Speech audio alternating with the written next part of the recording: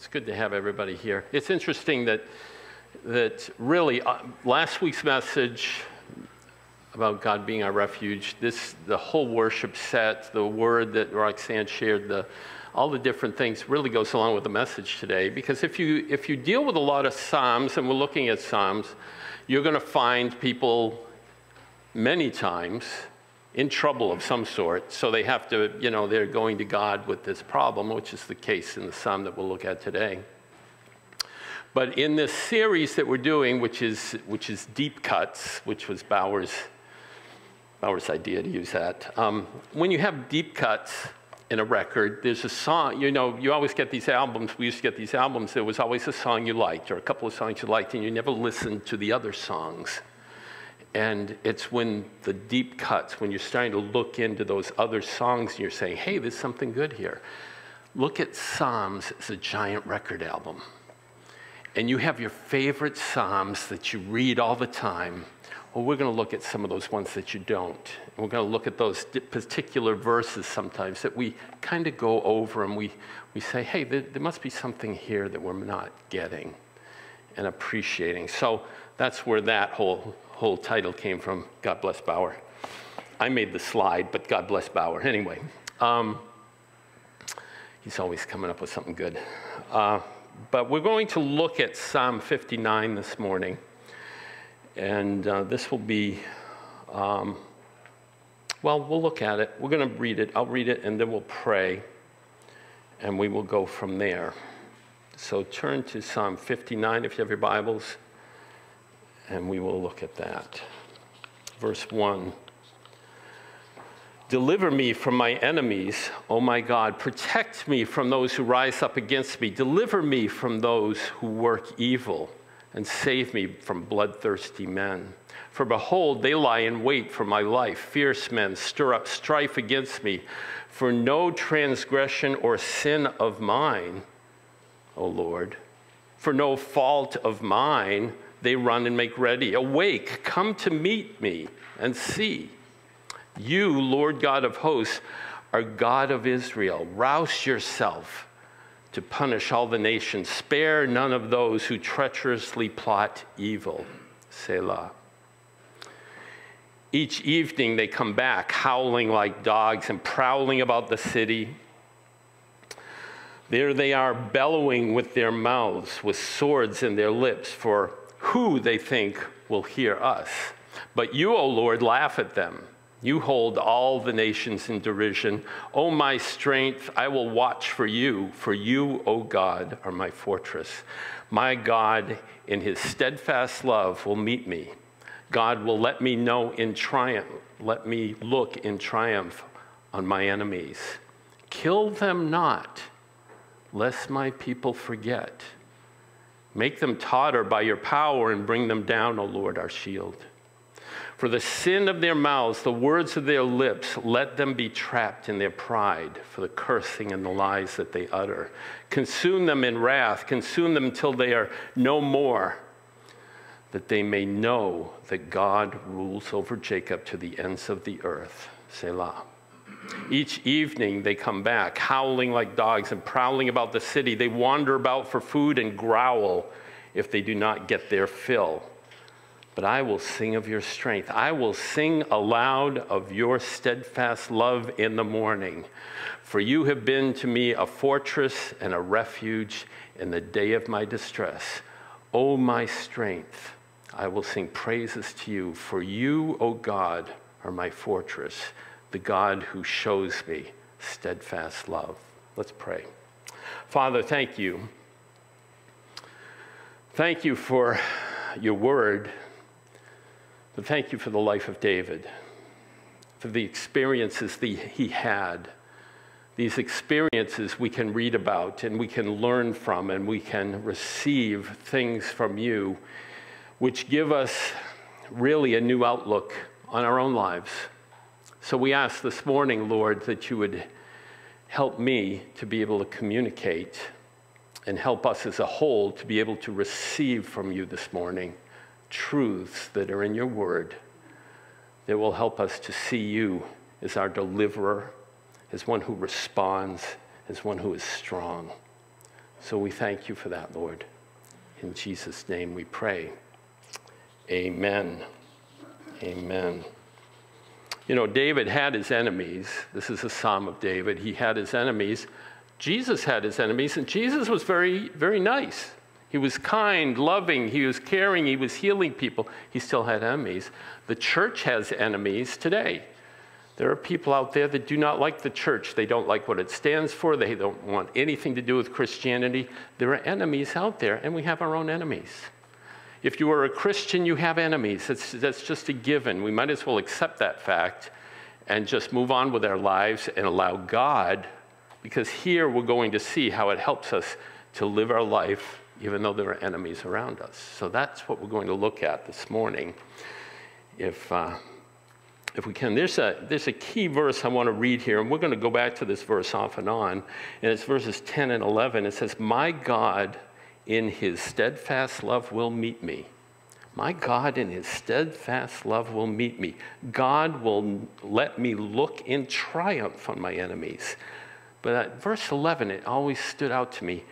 "Kill them not, lest my people forget."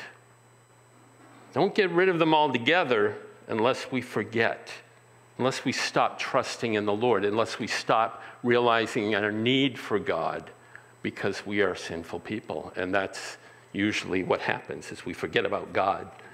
"Make them totter by your power and bring them down, O Lord, our shield." You see, we have a God who delivers. We have a God who responds. We have a God who is strong. And it's important for us to realize that. So my main point this morning is, through everything, God has been faithful in the past. He is faithful now and will be faithful tomorrow. Through everything, God has been faithful in the past. He is faithful now and will be faithful tomorrow. So we want to look at three different aspects of this: that God delivers, that God responds, and that God is strong. So as we read this psalm and we look at it, we see that David seems to be in some sort of trouble. He expresses desperation. He expresses emotion. He expresses worship even in it. He expresses need for faith, need for trust. So I have a question for you. You don't have to respond audibly or visibly, because I don't know that you want people to know that you feel this way, but how many times have you left somewhere or quit something because it was hard, because you didn't get along with someone, because it was just too much for you? How many times have you done that? "Oh, it's just too hard. Just forget it. Just forget the whole thing. I'm not going to do that. Just not going to do it." You had enough. Maybe a family situation where someone in the family is just too difficult to be around, so you just don't get together with family. How do we handle things like that? Do we quit? Do we run away? Maybe sometimes we have to, just out of safety. I get that aspect. But in the process, when we're doing this, when we're dealing with this, are we looking to God? Or are we just looking at the situation? Are we looking to God? David expresses a lot of emotion in this psalm, but one thing he does not do is ask God to take away all his trials. He says, "Don't kill them all. Don't kill all my enemies." This psalm is written regarding the time that Saul had people watching David's house because he wanted to kill him, and they had instructions to kill him. It's a memory or an expression of what David went through during that time. I don't think he wrote this psalm as it was happening, because maybe he was, but I can see his wife saying, "David, you got to leave." He said, "No, I got a couple more verses to write here. I can't leave right yet." I think this is a reflection on what happened, and he had time to contemplate how it all came about, how it affected him, what he was thinking through the process, and he began to write this psalm. It's referring to 1 Samuel 19, verses 11 and 12. It says, Saul sent messengers to David's house to watch him that they might kill him in the morning. But Michal, David's wife, told him, if you did not escape with your life tonight, tomorrow you will be killed. So Michal let David down through a window, and he fled away and escaped. Okay? David knew that God delivers. He is the deliverer. When we think of a deliverer, when we think of a delivery, what do you think of first thing, right off the bat? I think of Amazon. When I think of we have a delivery today, you know? I used to work for FedEx. That's what we did. We delivered things. That was our big thing. But let's define deliver here so we can kind of get it's not taking a liver out of a chicken. That would be deliver. That's not it either. So let's define deliver.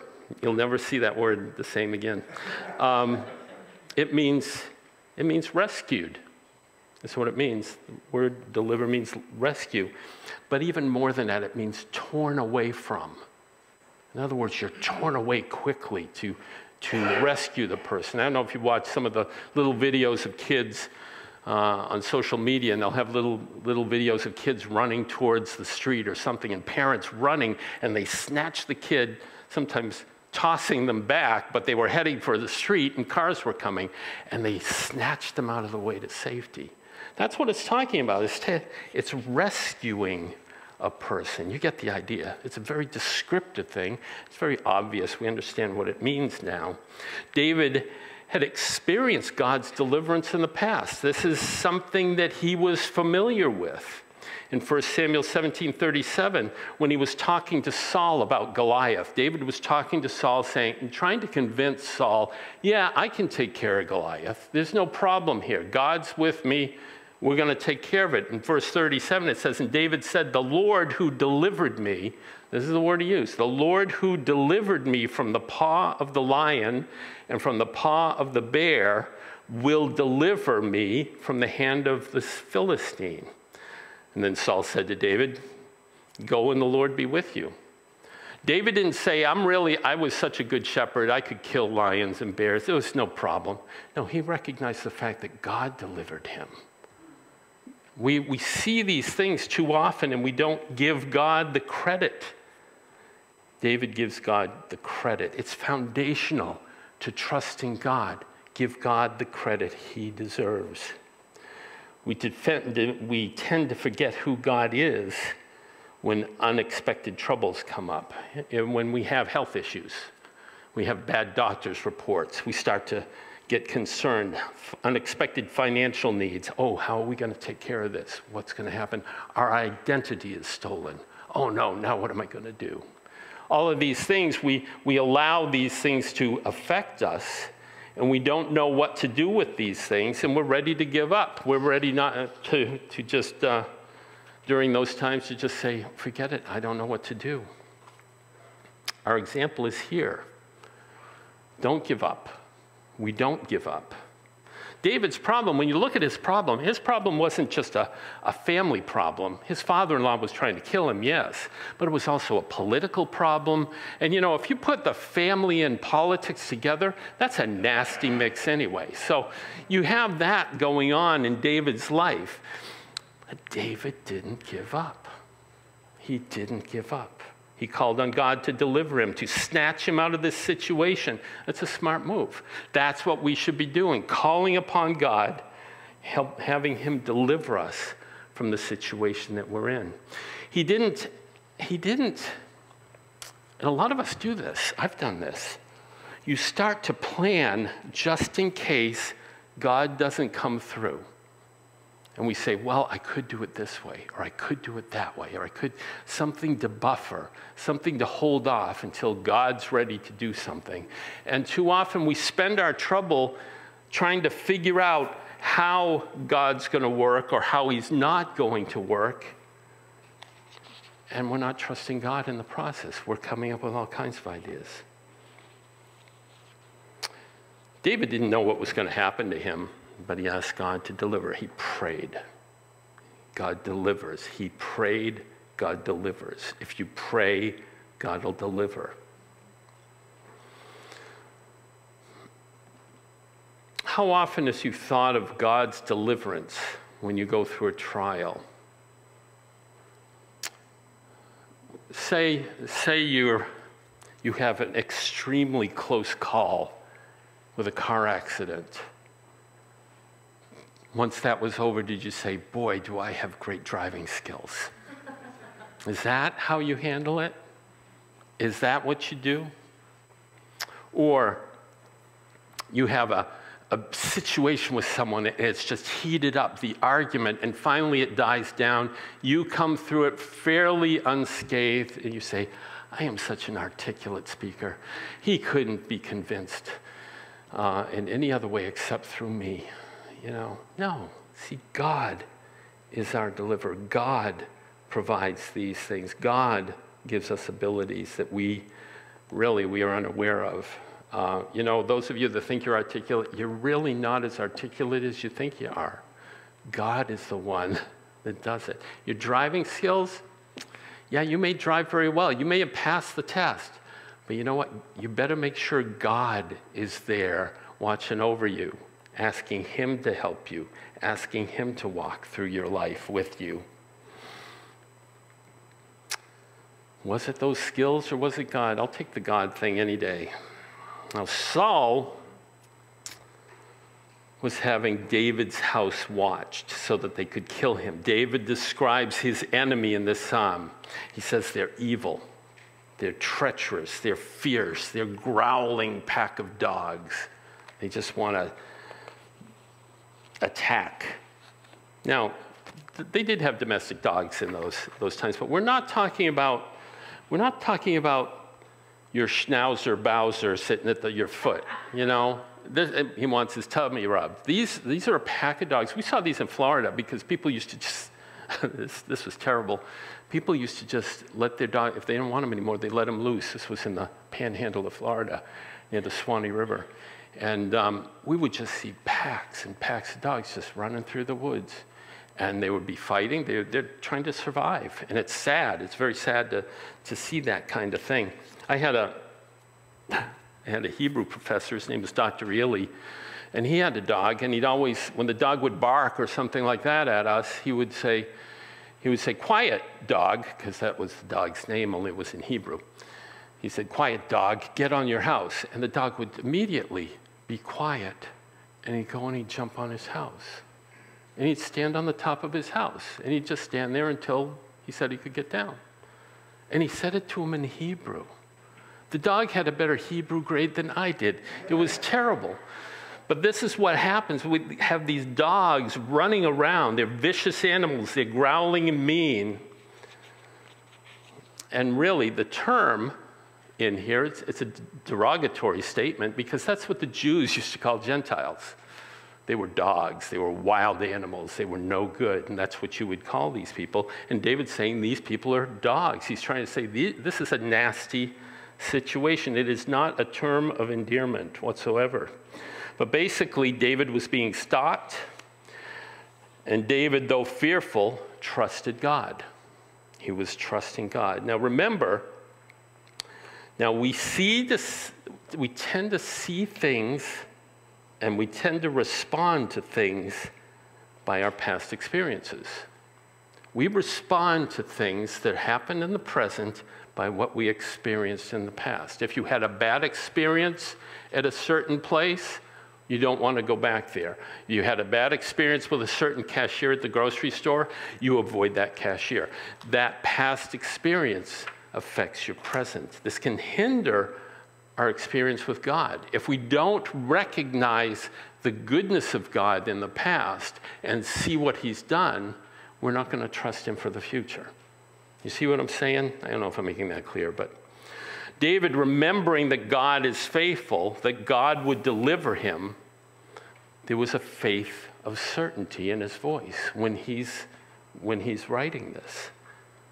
Even though the house was being watched, he had the confidence that God would deliver him, that he would be snatched away. And that would happen numerous times in his life. This is the interesting thing about this.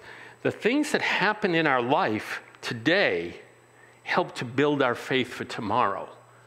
The problem is we don't look at them that way. We say, oh, I'm glad that's over with, and we shove it out of the way.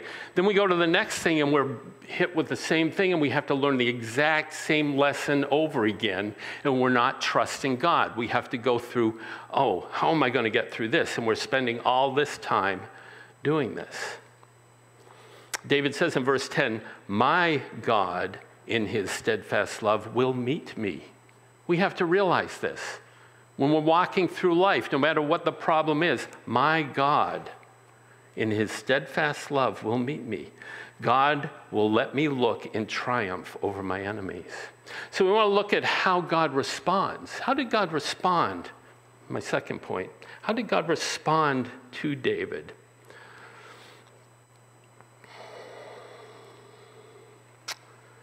He does respond, okay? This is an interesting aspect of this. You see, the key here is that David knew God. He was a man after God's own heart. There's an aspect of this when we need to have a sensitivity to what God is doing. It's related to what we were just talking about. We need to know God better. He's a man after God's own heart. He needed a response. And you know, David was never a perfect person, but he didn't do anything wrong in this situation. David didn't sin. David didn't cause any problems. David didn't have a problem. Saul was trying to kill him. This time he'd done nothing wrong. Verses 3-5, it says, for behold, they lie in wait for me. Fierce men stir up strife against me. For no transgression or sin of mine, O Lord. It wasn't my fault. And it's not just David trying to deny it. It's actually, he didn't do anything wrong here. How many times can we say that? Not very many, because if you look at David's history, he did plenty of things wrong. He did a lot of things wrong. But in this case, he's going, what in the world? Verse 4, for no fault of mine, they run and make ready. Awake, come to meet me and see. You, Lord, God of hosts, our God of Israel, rouse yourself to punish all the nations. Spare none of those who treacherously plot evil. So he's asking God to wake up. He's asking God to do something. Don't you hate it when people treat you poorly when you didn't do anything? You didn't do anything wrong. Don't you hate that? Well, that's what would you do? What do? You just grin and bear it? You defend yourself? David's just trying to stay alive. David needs to go to God. And he says what he felt. He expressed in his heart to God what he's feeling. He doesn't hold back. This is part of that relationship with God that I'm talking about. If you have a close relationship with God, which each one of us can have because it's been provided through Jesus Christ, who came and died for our sins, we can have that relationship where we can share with God anything. We can talk to him about anything. We can go to him with anything. And it's not this formal aspect. And again, I'm not saying we should be so formal with God that we're disrespecting him by any means. But we should be able to, he is our brother. We're part of his family. And we can share with him. We don't need to be afraid of God. God was his God. God is our God. We need to remember that. So he says, wake up, rouse yourself. He said it like it was. If we define the word awake, it says, open your eyes. Awaken. Open your eyes. The word rouse is abruptly awaken. Just get up. Get up, please. You know, he's desperate. It's okay to be desperate when we're faced with trial, but we want to share that desperation with God. We don't want to get an ulcer over it. We want to share it with God. Whenever we were awakened in the morning when I was growing up, my stepfather used to come upstairs. I think I've told some of you this before. But you'd be asleep in bed, and it was time to get up because we had to go to school, and he would grab your big toe and he would start to turn it like this. And then he would start to pull back, and it's amazing how you would follow him right out of the bed. And he'd just say, it's time to get up. And that's how he woke me up every morning. Now that he's 97 years old, I should go in there and grab a hold of his toe and see how quick. I don't think he'll get up very quickly. Anyway, he's saying, can you see my problem? That's what David's saying to the Lord. Can you see my problem? Kind of like the way Roxanne was sharing earlier. Do you see what's happening to me? Each evening they come back, they're howling like dogs, they're prowling the city, verse 6 and 7. There they are, bellowing with their mouths.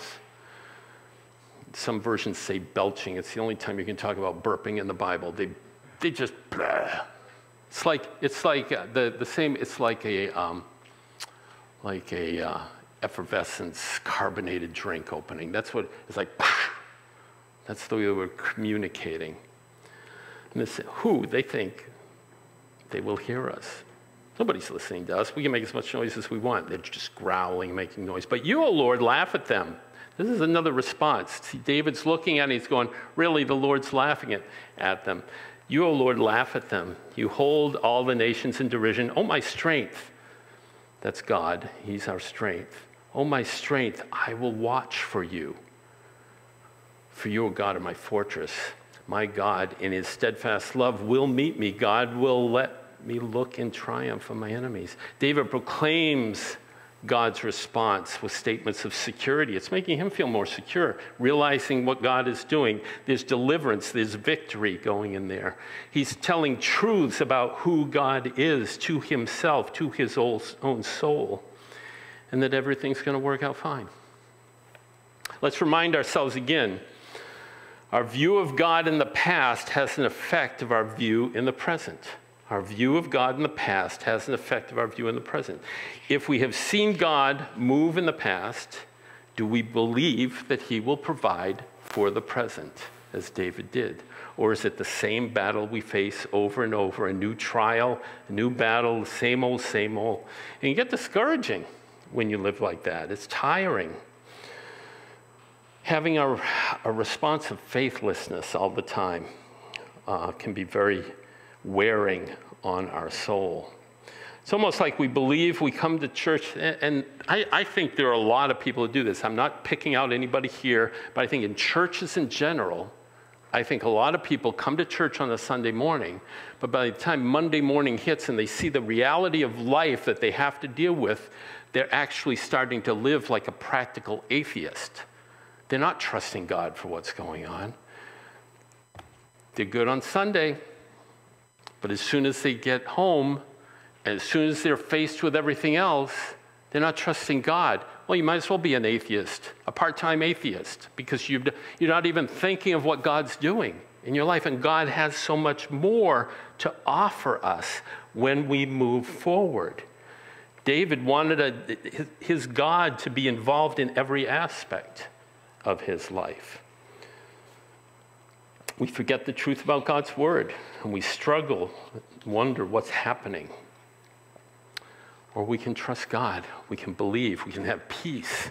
The kingdom of God is righteousness, peace, and joy. I want to live within the kingdom of God. I want righteousness, peace, and joy in my heart. Not that I have it down, I'm not saying I do, but that's what I would like to realize in my life. God's available 24/7. You know, I like to, there was a wedding the other day, yesterday, right? Not that I did. Weddings are really fun most of the time, unless you have to pay for them, or you have to give your daughter away, which I've had to do 2 of those. It's always hard to do that. And then, of course, officiating at a wedding, you don't want to mess it up because this is a special moment. So for a pastor or a dad, nobody else cares, we don't care about anybody else. For a pastor or a dad, weddings can be difficult. The thing that's interesting about weddings, and I've told this to couples because inevitably, which wasn't the case yesterday, but the majority of weddings, something's going to go wrong. Something is going to happen. Something is going to start to deteriorate. You know, there's all that love in the air, and everybody's happy until that one thing, like the kitchen catches fire in the receptionist hall, or, you know, something happens, the flowers don't show up, or something goes wrong anyway. You know, the groom ate too much the night before and now he can't fit in his tux. You know, that kind of thing. Something is always going to go wrong. Your third cousin George shows up and you didn't invite him. You know, that kind of thing.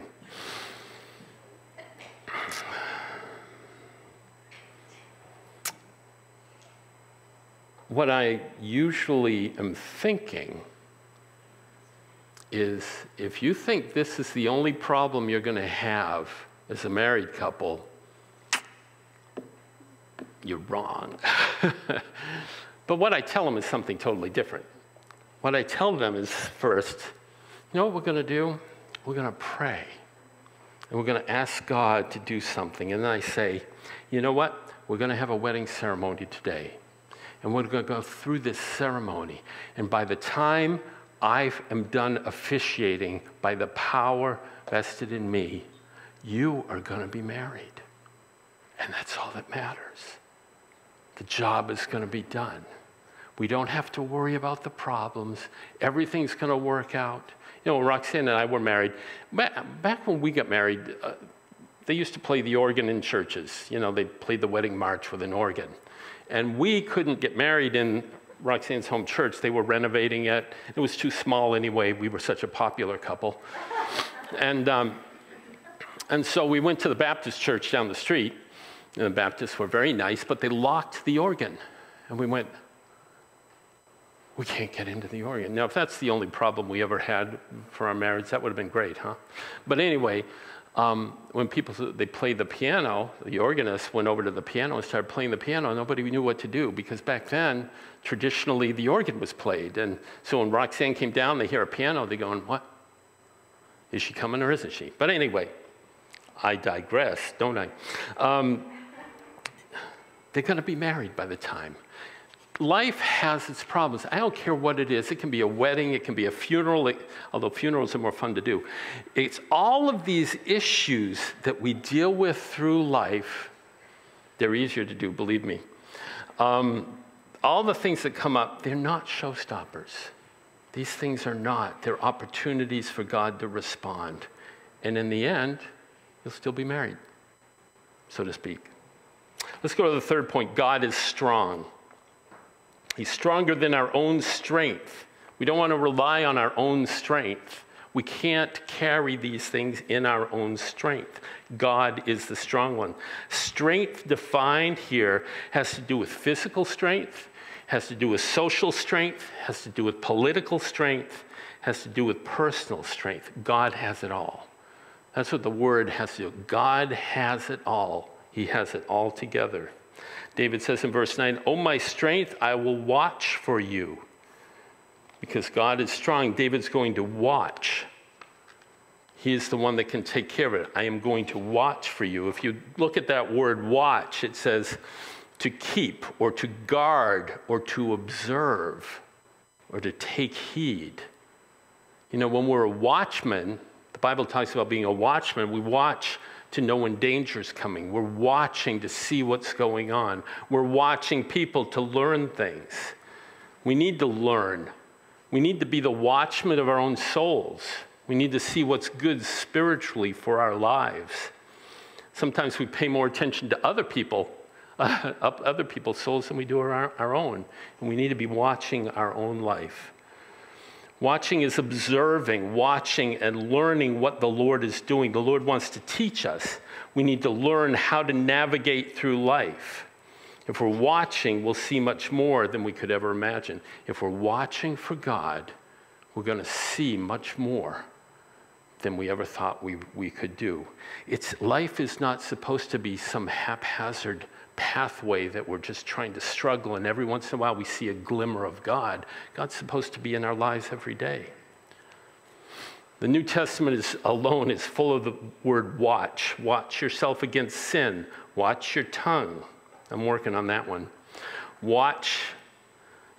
Jesus told the disciples to watch many times. Watch and pray. Watch out for the enemy. Watching for the end times. Spiritual wakefulness. Being aware. Watching for the second coming. Always watching. There's some aspect of that to keep our eyes. We sing, turn our eyes upon Jesus. Look full on his wonderful face. And the things of earth will go strangely dim in light of his glory and grace. Watch the Lord. Watch the Lord.